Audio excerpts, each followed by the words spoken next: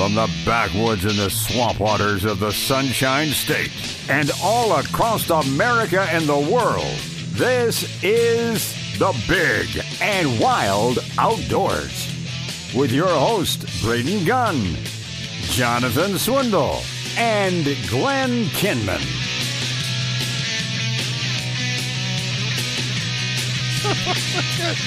Hey, welcome back, everybody. It's the Big and Wild Outdoors, broadcasting live this morning out at Southeastern Tackle. We're at the corner of Florida and Florabraska in Tampa. If you're going across 275, you just get off on Florida and go north, and it's about maybe a mile up the road just before you get to the corner of Florabraska. It's right there on the right-hand side of the road. You got to park on the left-hand side of the road. So get over in the far left lane, park over in the church parking, and walk across the street because there's no parking in the parking lot today. It's completely filled with tents and kiosks and rods and reels and shirts and boats. Everything. I mean, everything's out here. So come on out and get your Christmas shopping done today.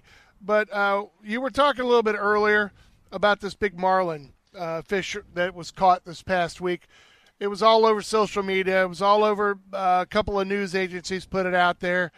But I thought the same way that Glenn did. The interesting thing about it was the comments that were made about this fish. Well, to fill everybody in case you haven't already been familiar with the story, this past, I think it was early in the week, a 1,400-pound marlin was taken. And during the fight, I don't remember where it was caught. Was it somewhere down in Australia area? Yeah. But during the fight, the fish died. And so they kept the fish. They brought it to shore because they were going to turn it over for science to try to get some research and everything else. There wasn't no reason to really just cut the cable and just let it go and become shark bait. So they brought it back in. And, of course, the criticism that he's received from social media people, and a lot of times on that, there's a lot of uneducated people that's making comments and just talking, almost to the point of the hate side. It's just incredible, some of the comments. Well, the thing that always gets me is it's not only coming from any animal rights extremists, but also from other fishermen that are like, you should have let that go. I mean, you shouldn't have let it go. You shouldn't have fought it that long. They throw all this. It's easy to be an armchair quarterback, but, as it was pointed out earlier, those boats that go out to catch fish like that, they are specific and usually a species, or at least targeting those pelagics like that. So the last thing they really want to do is to kill that fish. And they know what the limit is. So if this guy was fighting this thing for 2 hours or 3 hours, somebody on that boat would have went, we got to get it in quickly as possible, get this fish tagged and get him out of here before he does die. It's kind of like when you're fishing in Boca Grande. You don't have time to mess around with that tarpon. You got to get it to the boat as quick as possible for the bull sharks and the hammerheads find it. So you got to get it in, get it to the boat, get the hook out of, get your picture, and let it go as quick as you can. And so we thought, who else to talk to about it but a guide, a boat captain who goes out and spends literally 90% of his life out on the water, and Randy Pax, who's now doing the same thing in his retirement years. Yes. Well, we got it covered. We got the saltwater side, we got the freshwater side, and yeah. But with Captain Kevin Little sitting at the table with us, what's your take on that? As an angler, as a guide himself out there, and you got a client on the boat, and say they caught something that you think may become part of the record book. Are you telling them, as Braden pointed out, to get it to the boat as quick as you can so you could do what you got to do to release it?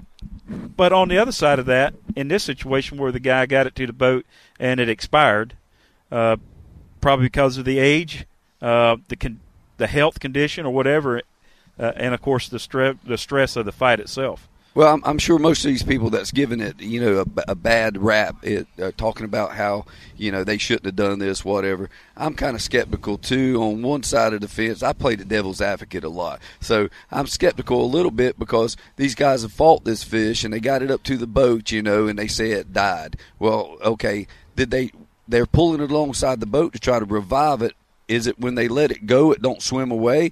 Because the marlin that I've seen that they've let go on TV, I've never caught a marlin. I've caught some sailfish and stuff. But the marlin that I've seen them let go, they just let them go off into the abyss. So now you're talking about that's the way they do it, and they've let it go, it's 1,400 pounds, and it just starts sinking off into the abyss. How do they know if it didn't? If they didn't let it go, how did they know that it didn't survive? Or did they say, we fought this thing for 6 hours and it's pretty wore out, it ain't kicking alongside the boat very good, so we're going to call it dead and we're going to bring it back to the shore and get some cool pictures with it. But like we said before, these guys here spend millions of dollars on boats. They spend tens of thousands of dollars on rods and reels, tens of thousands of dollars on gas trolling out there. They're in the marlin clubs like people are in turkey clubs, duck clubs, and those are your biggest conservationists. And they're out there, they're trying to protect the species. So, either you had a guy that just caught the biggest fish of his entire life and he wanted the recognition from social media and everything like that, and it backfired on him, or, the fish really died and he had to bring it back to shore. Why waste a fish like that? Yeah, because all the knowledge that they get from the scientific side of it, from this fish. I was reading another story from a guy who's a biologist and a big advocate of fish, for the marlin itself. And as he pointed out, they really don't. The people that's really criticizing really don't truly understand. As you pointed out too, did the guy really keep it because he wanted the recognition, or was it that the fish was dying or it was dead, and they brought it back in for that research? As our good friend Steve Austin says, social media is really killing a lot of our recreational side of hunting and fishing, because people are posting all that stuff, and then that guy that's over there, that lady that's on the fence about it, are really now going saying, you know what, that's a murderous person. They shouldn't be allowed to do that, and I'm going to cast my vote tomorrow or whenever the opportunity comes to stop all fishing, stop all hunting. I'm not going to have it no more. So, they turn it into what they think is a blood sport. Right. It's prejudgment on everything anymore on social media. It doesn't matter what, if it's hunting or fishing. I mean, if you've got all these friends that you say that's your friends, and you've let them on your side, and one of them don't like something you do, they get it going, and everybody's got an opinion. And after that, and you can sit there for hours and banter back and forth and back and forth. You can last for days if you get into a really good argument. Oh man, it almost I post stuff about myself, and I hardly do anything about my family. It's usually about my fishing or hunting, or what I'm doing in my yard, or rebuilding this or that, just helpful stuff. But the banter back and forth, it's almost useless anymore, because you've got so much negativity, and then you got so many opinions, and then you're going to offend somebody, and now you've offended them. They're not your friend, and you're doing it all in text. And people's not looking at your eyes, and they're not looking at your expressions on your face, and they don't know, just because you text some wordage there, they don't know really how you feel, because they're not reading your body language. So they walk away feeling offended, and then urban legend takes over, and you're some mean guy, and you're some toothless redneck who wants to go out and kill everything. Right. But the other thing is I've learned the hard way that, you know what, if that's your belief, you're not going to change their mind anyway. That's right. You're not. And so all you're doing is just spitting into the wind. It's not accomplishing anything. Now, if you and I had differences of opinions and we're sitting across the table from each other, there are a chance that we could convince each other of whatever our thing is. Say, well, you're not looking at it this way. When you're only trying to write a sentence of 30 or 40 words at a time, you can't explain what you're, like you said, you can't see the body language if I'm making you mad. That's right. Or if you're getting offended, or you're tightening your jaw, or you're relaxing, going, you know what, and starting to think and go, you know what, you're right, you got a good point there. Right. That's why I leave it all to Braden to take care of. We don't know what happened to that fish later. It could have been a group like Metropolitan Ministries here that got that fish and got all that meat and fed lots of hungry people. Oh, yeah, because on the freshwater marlin side, we make sure that if there's any fish at all in our tournaments that die, they're going to a legitimate group that's going to feed the hungry. I mean, feed the poor, feed the homeless that are in Lakeland. Well, the other thing is, like I said, I'm not a biologist for pelagic fish, so I don't know what the breeding capacity of a 1,400-pound marlin is, male or female. They didn't distinguish in the story, but I don't know what the downturn of a breeding marlin is. When a buck gets around 6-7 years old, he's not as active as he was when he was 4 or 5 or 3. So, he's at his peak. He's at his peak right there. So anything after 5 or 6, he's going to start going downhill. Exactly. And he's not going to live to 50 or 60 years. Fish, on the other hand, they live longer because of the environment they're in. And but you got to think of a 1,400-pound marlin. He is pretty much at his peak weight. I mean, he is as big as probably he's going to get. Now, will he add a few pounds or lose a few pounds according to how many yellowfin tuna he's ate that week? But he's probably at his peak deal right there. So it's probably took him 25, 30 years to get there. So was he on his way out when they called him? I mean, that's for the biologist to determine, and that's why one of the reasons why they brought it back in. Let the marine biologist get a hold of it first before we fillet it. I personally think that fish probably did die, and they used their judgment out there and said, hey, this thing ain't kicking. These guys, to catch a 1,400-pound marlin, they were that good. They probably caught quite a few of them, and they've released a few of them, and they probably said, they know their job. Yeah, they know their business. Hang on. We got to take a break. We'll let you complain after we get back. All right. Well, it's the Big and Wild Outdoors broadcaster from Southeastern Tackle today. Big, huge sale going on. You got to come out and see the stuff. It's a whole parking lot full of it. We are the Big and Wild, brought to you by G5 Feed and Outdoors and Brandon Ford.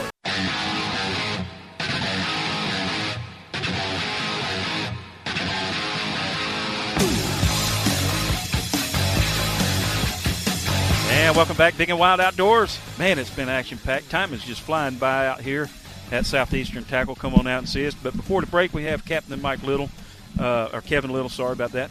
I got a friend of mine named Mike. No worries. No worries. So you've been called worse, but Kevin's good. Kevin's good. At least it'll get my attention. That's for sure. Well, Captain Kevin Little sitting with us and talking about the marlin with the social media bash that's been taking place from both sides of the fence, the anglers themselves, and of course, it really just goes back and boils down to, as you pointed out, going to the break. They used a judgment call, and with that captain on the boat and his probably who gets his paid livelihood, thousands and thousands and thousands of dollars, his livelihood on the line, fish. And of course, them guys. It's like anybody. You made some very good topic points. Is the fact that most of your recreational fishermen and hunters are the biggest supporters of the habitat and to protect the species that they're trying to catch or hunt. So those people that are on the other side of that fence, that all they want to do is criticize and stop it all outright. But when you stop it, then there's no money coming in to protect it. So what was the law? They were in their rights. They had all legal rights to keep the fish. I'm good with it. Yes, in Australia. Okay. They could keep the fish, but a lot of the fish they catch is, as it pointed out, 90% have a survival rate when they're released to start with, within a manageable time. And in this case, that he's part of that 10%. Right. That died, and that's really what you boil down to. You have to take that person probably has no prior convictions or penalties, and his credibility is probably in his integrity of his fishing side of it. Is you take it for face value. That guy took a judgment call, said, "Okay, the fish isn't going to expire, or it died. Let's take it back in and try to get some good scientific data to help promote and protect." Well, that might be their law down there. If the fish does die, it has to go to a biologist for them to check and see maybe why it expired. Maybe there was some other reason. Like you said, it could have been weakened from parasites. It could have been anything. Heck, it could have been on a long line for 4 days and finally got broke off when they were trying to get in, and it was weakened from that before 2 days before. You don't know, and that's for the biologist to determine. And then after it was done, the guy's got all he has is some pictures and some measurements. And if he can afford a trip like that, I'm sure he's going to be calling some big fiberglass mount company and have it made and have it right there in his he done it bathroom. with the letter. If it was in law, I mean, if he wasn't breaking the law in any kind of way, I'm good with it. My personal feelings, I'm good with it. He followed the law. It wasn't like they was breaking the law. And two, if you look at the captain, I mean, you might start questioning if this captain every other week is coming up to the docks with a marlin. A 500-pound, 600-pound marlin. Then you can start questioning his, what kind of person he is or something like that. But, or what kind of captain he is, and right. maybe he doesn't know his stuff. Right. Well, right here in our Tampa Bay area, and our listening, we cover all the way to the East Coast, but I don't know how many years you've been captaining and Good fishing. while. Well, we won't throw it out there so you don't know how old you are. But More than a week. one of the big things that we always see is in our show is decline here, increase a few numbers there. But when I go and drive up, sometimes the boat ramps are empty or they're just half full. Your experience, do you see the fishing industry in a decline, or do you see it in a upward swing, more people fishing, or what's your take? Or more jet skis. Well, there's a few of those around. More paddle boats these days and kayakers, but yeah, there's a few jet skis out there. They're aggravating, but that's another topic. I really think it's kind of leveled off. There's still a lot of people out there fishing. Spring, everybody's been in the winter. They need their fix to go out and catch fish. They get out there, the days get pretty, the wind lays down, it's cool in the morning. Everybody's wanting to do it in the spring, and then as summer comes around, it kind of lays off. But, I think it's about the same. It just seems like, to me, there's more people because I'm out there more. During the middle of the week, there just don't seem that many people out there. During the fall of the year, there's not many people out there. You've got school back in session. You've got, Christmas and the holidays around. It's cold. The fish are a little tougher to bite. You can't catch bait. There's not bait people out there catching bait for you. That's a big thing now. Everybody can run to the bait boats and catch bait now, and with a $20 bill and go fishing. So, no, I don't think there's more people. I just think it's kind of leveled off. And but there again, you talk about fishing, you talk about hunting. Every hunting show I see, they say hunting's on a decline. Well, go try to find you a lease in Georgia and tell me hunting's on a decline. Yeah, go stomp around out in Croom or Right. Citrus or something. See how many trucks you got or how many guys you run into in orange vests. Those numbers are based on the license sales. How many licenses are being sold, but. So with fishing, I guess the numbers are coming out. They said about the Florida fishing license, how many are sold, and if there's any decline in it. But as you pointed out, when you pull up, sometimes those boat ramps are packed out. You can't put a boat in. And Nope. Boy, I tell you. But When I get there in the morning, I'm so early in the morning. I get my same parking place every day. It's right in front of the thing because I'm usually there so early. But coming home in the afternoon, when I dropping my clients off, 2:30, 3:30, 4:30, whatever, that place is packed on the weekends. It's just Fridays through Sundays, it is packed. So when we pull up to the boat ramp and we see your truck and trailer still there, we can determine whether it's going to be a good day or not. If you're out by noon, it's a good day. It if could you're be a still bad there day. at 3 or 4 o'clock, well, wait a minute. It No, could be if I'm what on they're the water, paying it's for. a good day. It's a good day. Well, But keep in mind, sometimes we look at just the sheer numbers. We could have the exact same number as last year in license sales, but have a decline. And that's because of the number of people are constantly increasing. So when you look at it as the percentage of the population, you may be declining even though your numbers are staying. So what somewhat you're saying consistent. is it's not bringing in new hunters or new fishermen. It's just the same guys doing it over and over again? No, we may have 10,000 people move to the state, but we only got 500 of those people fishing or hunting. You have to look at the percentage of the population. Yeah, not but you just- got to remember there's also a certain percentage of that population who doesn't know what the fishing rules are or what they need or anything else like that and still go do it. Right. I mean, you could be completely in the know last month, and this month it could be different. Right. Well, that's true. But That- I mean, if you that's move a to true new place- challenge right there. That is a true challenge. You know? Well, I'm going to ask you this: what's your hottest bait on the water besides live bait? Oh, Mirrodines. Mirrorlures. I'm a Tampa guy. I've been fishing mirror lure all my life.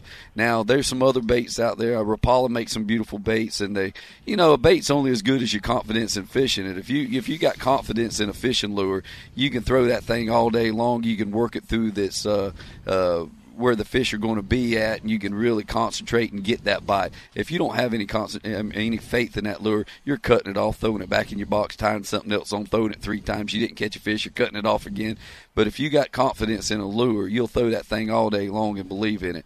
And the Mirrodines by Mirror Lure, I haven't found a color that doesn't work. It's the action. You can't work it wrong. You might be able to work it a little too fast sometimes, but normally that Mirrodine, if you can hold your rod tip off the water and give it subtle twitches and reel, twitch, reel, twitch, reel, and change it up a little bit, that's a fish catching lure. That's the best out there to me. Do you miss the love lures? The love lures, love bugs, the love lures. The old love lures. I know what you're talking about. The old tandem. I mean, those were when I was a kid. You talk about a confidence bait. You catch everything from flounder to blowfish to ladyfish to anything you wanted. Snook, redfish, even grouper if you got out. That old pink one was hard to beat, wasn't it? That light pink. But Walmart only carried like two colors, a green one and a pink one, and that's what you bought. You know? Do they not make those anymore? Oh, they make them. No, they're just hard to find. I mean, they're not like they used to be. Like you said, every Kmart, Walmart, everybody had them. Right. And you could get them. They were cheap. Right. And so as a kid, you went in there and you bought 2 or 3 love lures. So when we get through here, I'll let you show me on the Mirrodine lures. Oh, boy. Your Zuri makes some great. I had a customer of mine. He fishes down in the Everglades, and he came to my boat one day, and this is an interesting story. He came to my boat one day, and he said, I want you to fish this here. I said, we'll tie it on and fish it today. So it's him and his wife. We're out there fishing, and we're catching snook on live bait, and it was a really good day. We caught a lot of fish. And we pull up there, and we're at the end of the day, and we're catching all these little rooster snook, and they're anywhere from 18 to 24 inches long. We're sitting there just catching them every throw, and I kept noticing this big strike in the mix of the smaller fish. And I'm fishing, I'm trying little bait, dead bait, cutting the tails off of them, hooking them different. I'm trying to catch that big fish, and he won't hit. He's smart, she's smart, whatever.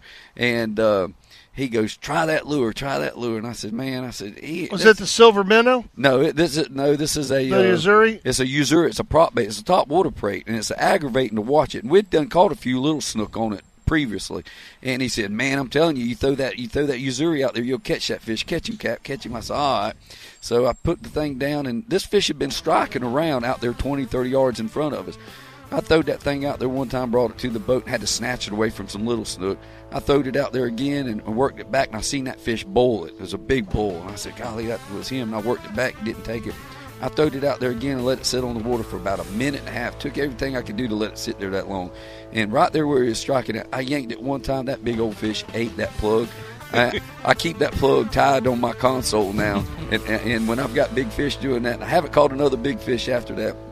That fish was about 36 inches long. But, that's my favorite little top water plug right now. We'll have to look at that one, too. Yeah. All right, well, we got to take a quick break. Broadcasting live out here at Southeastern Tackle at the corner of Florida and Fort Nebraska. Come on out. It's the big sale going on today. You can buy one, you get 3 free on a lot of items out here. Come by and see us today. We are the Big and Wild Outdoors, brought to you by Brandon Ford and the great folks at G5 Feed and Outdoors.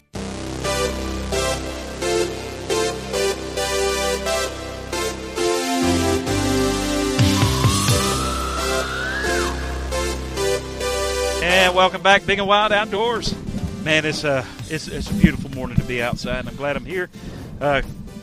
Before the break, we had Kevin Little. He's still there. He's right there. I know he's in camo, but he's right there. He hadn't disappeared completely. Talking about all kind of stuff going on, and, of course, sharing some of the best topwater baits, fishing lures that's going on the market right now. And if you're looking for those, they have plenty of them on the shelves inside the store. They do have more stuff than you can look at in a day.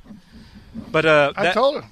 That plug that you got hanging up on your console, what was that called again? It's a Uzuri. It's a Uzuri. It's a top water bait. It's got a propeller on the back, and one of my good client friends give it to me, and it's caught some really nice fish. I keep it there. Well, I went down to Boca Grande and done some fishing, and of course I'm looking for from a bass fishing side. Man, if I was, I don't have a lot of saltwater fishing under my belt, but so I looked in there and I said, man, you know what? I'm going to use this. What is this called? And, of course, I had to use my buddy's boat and had all his tackle.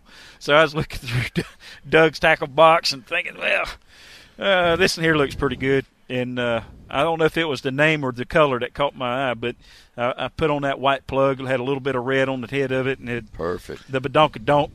And I threw it out there first cast, and here I had it, man. It was on. So that was one of those things. Once you get a little confidence in it, you'll cast all day long, which that's what I did. And I've got one like that from Lee Sisson Lures that has one of those. He designed it, and he's in our club, but he's got some things that he sold to us that you can't find anywhere Oh, else. I'm a big Bagley collector. We need to talk after this Okay. show. Yeah. But We'll talk.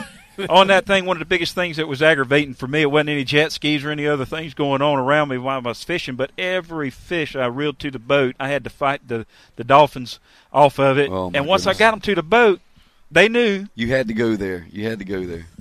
I threw the first snook back, and next thing I know, fish jumps in the air, and they just wait for it to hit the water, and it's gone. You know how you get rid of dolphins? You move. You start throwing a black barracuda cast net. Oh, boy. You throw a black barracuda cast net out in the water. Just throw it out there a couple of times. Freaks them out. They out. Is it the color? That's whatever that big black shadow that comes in there and hits the water. It just totally freaks them out, and they don't like it. Well, a lot of good. the captains There you go. that buy the black ones, they keep them in there for when they're running bait and all that, and they're fishing. They got to throw because the dolphins, they'll tear up a net in an First instant. I heard of that. Yeah, But they will tear a net up. There's some They'll docks go around. get in a fish that'll tear into a net, and those black ones, man, they just they go the other Yeah, way. They'll pull that. You'll have a big bag of bait, like 20 pounds of greenbacks, and you're pulling it up to the boat, and all that bait's running down there towards the lead line and grouping up. They'll run in there and grab that whole wad of bait and just rip the side out of your net. I've had them rip. I mean, you're throwing that net, you're pulling your net in, you're gathering all your rope up, and you're doubling your hand on it to be able to lift it up. You get the net right to the gun of your boat. This dolphin comes up and grabs it and snatches you to your knees. That's kind of spooky. It's kind of spooky at 5 o'clock in the morning. You got to have a cup of coffee in you. But I'll tell you something else. And ruin your net. Oh, man, it'd trash your day. Cobia do that, too.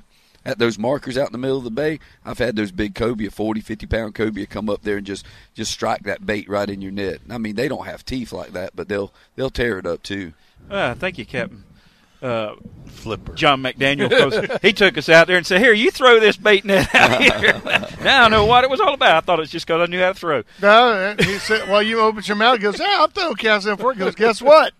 You get to get up there and get wet. Get up there and start throwing that thing, man. But you know what? I told the guy come out fishing that afternoon. He actually took me to this point and said, "Man, I'm tired of feeding these fish to the dolphins. That ain't right. Let's just troll up there closer to the shoreline to release it." And, he said, you can't do that because if you put that snook in the boat and the man sees you and you start moving, you're keeping the fish, and now you're in trouble. It's catching as soon as you release it. Right. I was like, oh, my goodness. I've it was done terrible. that, though. I've done that, though. Been on a good snook bite, and them dolphin come up there, and I've got a 50-gallon well that's run by two 1,600-gallon pumps. So I can keep my bait alive and keep my fish that I'm going to clean at the end of the day alive in the same well. And a lot of times I'll put them snook in there, but before I leave that spot, I crank my motor up and do me a little Dido circle out there, kind of spook the dolphin off and let him go. And, too, what's happening is when you fight that snook to the boat, he's getting all of his blood pumped up and everything. He's tired. He's tired. So when you go to let him go,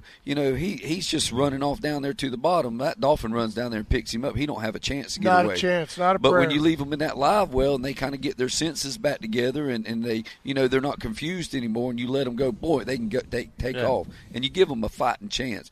But, man, I tell you what, them dolphins are something else. They're a captain's worst nightmare. Well, and not even on Fort DeSoto there for a while. They had that pod of dolphins and then they had babies. And then, of course, what are they doing? They're teaching their babies to do it. Follow And the boat. Now you got a whole nother generation that knows the trick. As soon as somebody catches something off that little reef there and has to reel it across the danger zone, the DMZ, they're waiting. And what people don't realize, if you're a captain, you got a live well full of bait.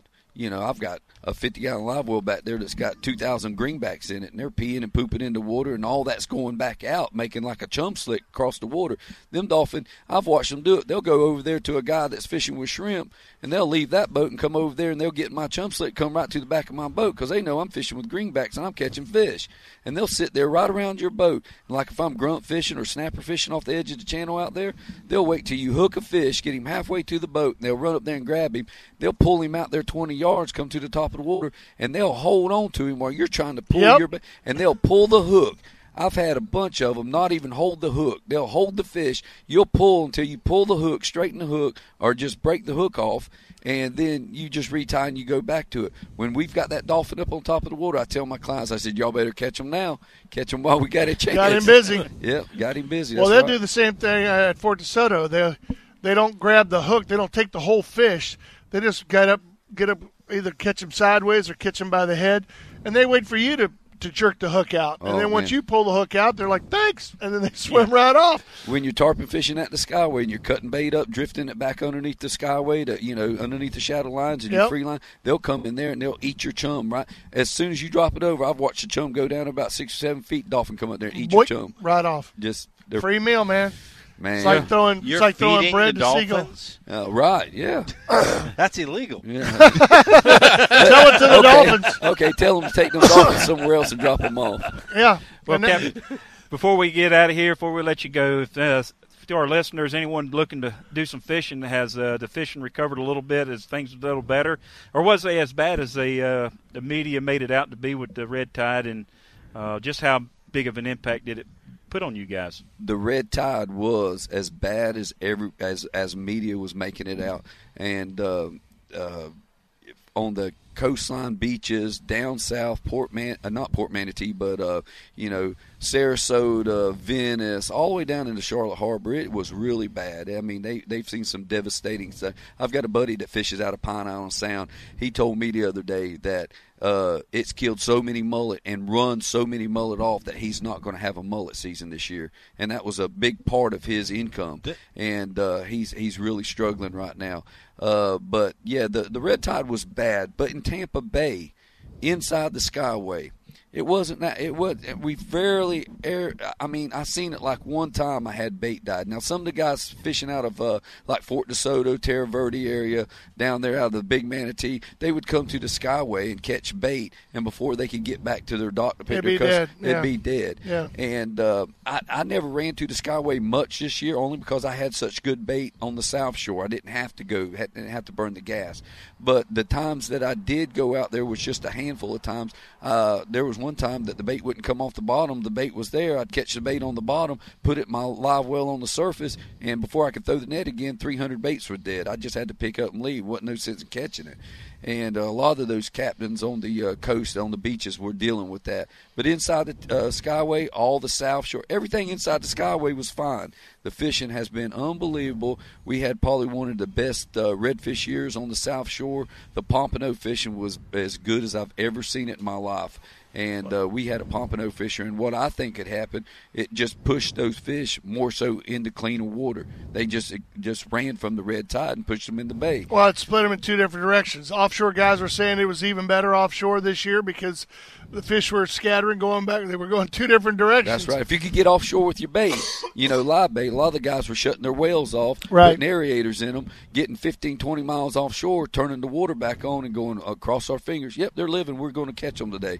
And they would catch them. But if you tried to run your bait through the water 10 miles off, you was ended up killing it before you got offshore. I mean, they were still catching good fish on that dead bait, but it wasn't like the live bait. But exactly. But to answer your question, inside Tampa Bay, the captains, and I fished out of the Gandy a lot this year too, the fishing's just been phenomenal. It's just been really good. The trout fishing early in the spring was really good.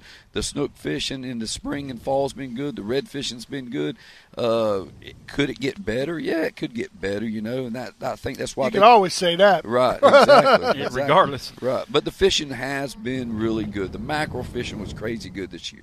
Well, if I wanted to book a trip with you, what would I need to do, and how would I get a hold of you? Man, call my number, go to my website. If you go to my website, all my information is going to be there. It's Old Florida Adventures Guide Service.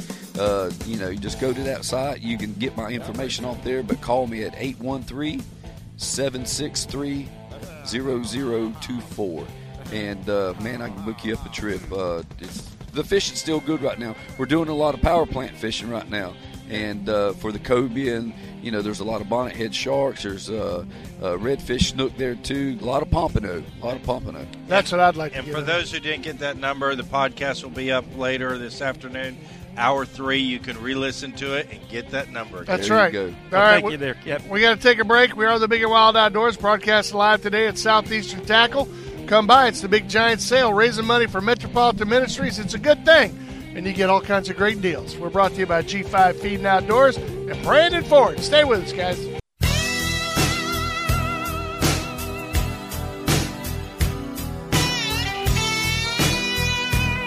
Hot air, Welcome back, everybody. It's Big and Wild Outdoors, broadcasting live today out at Southeastern Tackle at the corner of Florida and Floribasca. It's a big giant sale going on today. Of course, this is their once-a-year sale they do every year to raise money for Metropolitan Ministries. And trust me when I tell you, there's deals out here you're not going to find anywhere else. Buy one, get 3 free on some of these rods and reels. Buy one, get 3 free on tackle and baits and all that other kind of stuff like that. Shirts, hats, rubber boots, waders, I mean, you name it, it's out here. And it's all extremely deep discounts, up to 40% off on a lot of these items out here. Some of them are just crazy prices. I mean, you look at it and you go, there's got to be something missing on this rod. Something's broke off or whatever, and it's not. I mean, you were talking earlier about the beautiful Fin-Nor combos that you got out here for $99 that anywhere else you go buy it up there, you can almost double that for that combo system. So if you need it, it's out here, from cast nets to sinkers, hooks, lure. I mean, whatever you need, it's all out here today going on. And I meant to ask Mark, what time are they shutting this thing down today? I don't even remember. Do you remember from last year? I don't know. 7 o'clock, 6 o'clock. And don't forget, you got a few minutes left if you want to call in on the show and get registered for the Wicked Light that we're going to be giving away. It's 888-404-1010, 888-404-1010. It's the headlamp version, 3-in-1 night hunting headlamp. So it's a really nice piece of equipment. Everybody would love to have it for sure. So all you got to do to get your name in the hat is just call the show, give your name and a number, and it's all that good. Also, remember, they said something the last 2 weekends before Christmas, they'll be open on Sunday, right? That's right. Yeah. That's the only 2 times a year that they're actually open. A lot of people wondering where Jonathan is today. He's up in Bluntstown. Michael, of course, the hurricane went through there and devastated a lot of things, so they're up there dealing with insurance adjusters and checking out the property and inspecting everything up there. And I saw him on social media this past week. All the standing water that's still up there is pretty amazing how much. But the sad part was to see all those, 100-year-old oak trees and stuff all blown over and knocked down out there in the woods in the middle of nowhere. And biologists will tell you, don't cut them up, don't move them, don't take them out, leave them where they are, leave it lay, don't change the land. How many times have you seen an oak tree that's blown over that's still growing? Yeah, that's what I mean, just because it's blown over, it's one thing if it's snapped off, but a lot of times when you get that tree debris, especially in a woodland environment, it breaks off, goes down the ground. Well, what it's doing is it's protecting the new growth that's coming up from being eaten by all the deer and everything else. So it's actually allowing your tree to get up and grow so tall before those deer get in on it. Well, it's one of those things where, as humans, we want to go in there and clean up the mess. And I don't think a lot of people understand. The media only shows, the devastation of the houses and the homes and all that stuff. And that's, that's horrible. That's what they can get to. That's horrible. That's what you can think about. But, when you get out there in the woods, how much it's actually done to the areas where there are not a lot of people is just as bad.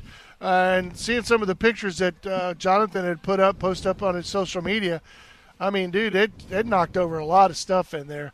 Some of them old pine trees, stuff like that, yeah, cut them up, do what you got to do. But I'd leave those oak trees there for at least a year or two to make sure, like you said, if those roots were going to take hold or they start bending and start growing back up against the sun. It's amazing. More habitat. Yeah, exactly. A little furrier habitat, then your bunnies and everything else might move in there a little bit more. So give them a place to hide without the coyotes getting them. Or the red-tailed hawk swooping in there on them. But so that's where Jonathan is. I assume he's going to probably be back next week. We'll have to wait and see. But are you going to be here next week, or are you still working on plans for that? I was checking on some lodging and stuff like that. It looks like it's pretty tight and probably most likely not going to be available. Where I'll see you not get lodging at? They're having a big thing up there at Jacksonville. At the Jacksonville, kind of again up there where the meeting's going to be at. It's a special invitation-only event. Yeah, I guess it's a super secret for the SHOT Show kind of thing. It's It's a Yeah. undercover. How could you not get lodging? Well, when I checked yesterday, unavailable because it's a weekend thing. Unavailable. Well, you may have to stay Unavailable. in Gainesville or, go to the mom and pop bedbug motel right outside of town. You'll be all right. Yeah, it might. $12. Stay in Alachua. We might just have bring Bill your, George. Bring your own sleeping Go bag. stay at Alachua Farm and Lumber. If Bill's, Is that a real place? since Bill's going to be up there for the FWC meetings, we'll just have him stay the rest of the week for the to be out there walking You may have around. to swing over there and be our ambassador, Billy Boy. Yeah. You might have to take a drive straight across. It's Jacksonville. He's- It's 3 hours. Drive up and come back. Yeah, he sleeps in his car anyway, Yeah. wherever. Oh, yeah. So It is With a his- rolling but- RV. You I got to don't have know. it. I'm hearing stories of you sleeping an awful lot. no, that was in the past before I had that CPAP machine, man. Oh, Now I is don't that fall- what it is? Yeah, Oh, now I yeah. don't fall asleep anywhere. That's why I don't call you guys no more when I'm driving. You guys used to keep me awake. Yeah, Bill George, he's one of them. If he sleeps in there, you move around in his truck, as you pointed out. You got to have your up-to-date tetanus shot. Yeah. Hey, I got Exactly. a different vehicle right now. Oh, Did you I'm get going to to be going to this next meeting in camouflage. It won't be the normal vehicle. What'd you do? They- Spray paint it? No, Susie bought me another vehicle while I was out of town. And Really? it's a camo vehicle? No, it's camouflage compared to what I normally am driving. Oh, okay. They won't expect it. So when he pulls in the parking lot, they'll go, "Who's that?" Oh God, it's They're Bill going to George. say, "Oh, Bill's not here." Ooh, Bill's not here. Yeah, case the parking lot. If you see a Suburban come in, let us know ASAP. Yeah. You know, they got the guys walking around with the stab- wires in their ear. Stab you know, the looking- tires. Yeah. You need to get a Pull him Ferrari. Get a Ferrari. Take the top off. Put on your best Hawaiian shirt. Roll in there with that down. Especially with all the numbers came back last week. Bill was out of town with the 4,500 or 4,250 estimated beer population now, and so they know the Bill's going to come in there wanting and demanding a bear hunt. Another bear hunt. Yeah, what are you trying to Yeah, say? didn't Magnum somebody get PI? attacked? Yeah. He's Magnum Did somebody get PISS. attacked by a bear? Yeah, Yeah, not that here, was- not here, yeah. but yeah. Not here, but somebody did. Oh, bears are going to continue to be a problem. What we don't hear is how many bears are being Euthanized. destroyed and put into landfills every single day Yep. in the state of Florida. They're being- they're not being put in every single day, but there is a lot of bears, and we just don't see that number. We Yeah, just they- don't want the people. We can't hunt them. We can't let somebody eat them. Nope. But we're going to kill them Yeah, we're and gonna put them in the we're gonna- landfill to we're rot. gonna euthanize them. Is what Well, you we're see gonna do. I guess about a week back, Coyote got the lady's dog in the Seffner area, right down the street from my house. Yeah. And killed her dog that was on a leash. And Oh, of it's a course, Chihuahua, right? Yeah, his Yeah. name was Pinky, and of course they had to reattach one of her fingers. I don't know which one, but because she was trying to protect it, and of course Coyote still won. Run off with little Pinky. So we lost a Chihuahua, and we almost lost a guy who got his foot caught in an alligator's mouth somehow or some way. Yeah, that just happened to happen. Did you see the pictures of that when they were trying to rope it and the thing still had this tennis shoe in its mouth? Yeah, I well, mean, that was that's- definitely the obvious one. You're Yeah, guilty. yeah. What? I'm not the one. I think that's you, buddy. Was that a Nike? I don't know. It was one of those white tennis shoes. I thought it was really. It was funny at the moment. There was one guy who's sitting here fighting this alligator, got him hooked up on the hook, and the other guy has got a treble hook trying to retrieve the tennis shoe. And he brings the tennis shoe up. I'm like, really? One of the other trappers, hey, I'll get the gator. Make sure you get that shoe. Those Nikes are expensive. You know, I don't know.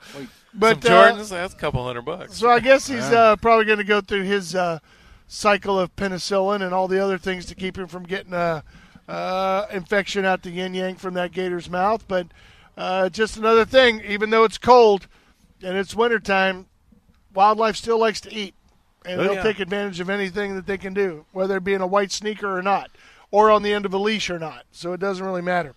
You need to get out there and start working on those coyotes, man. Save a Chihuahua. Yeah. Shoot a coyote. It could be anything. It could be. It could have been a small kid. You just never know.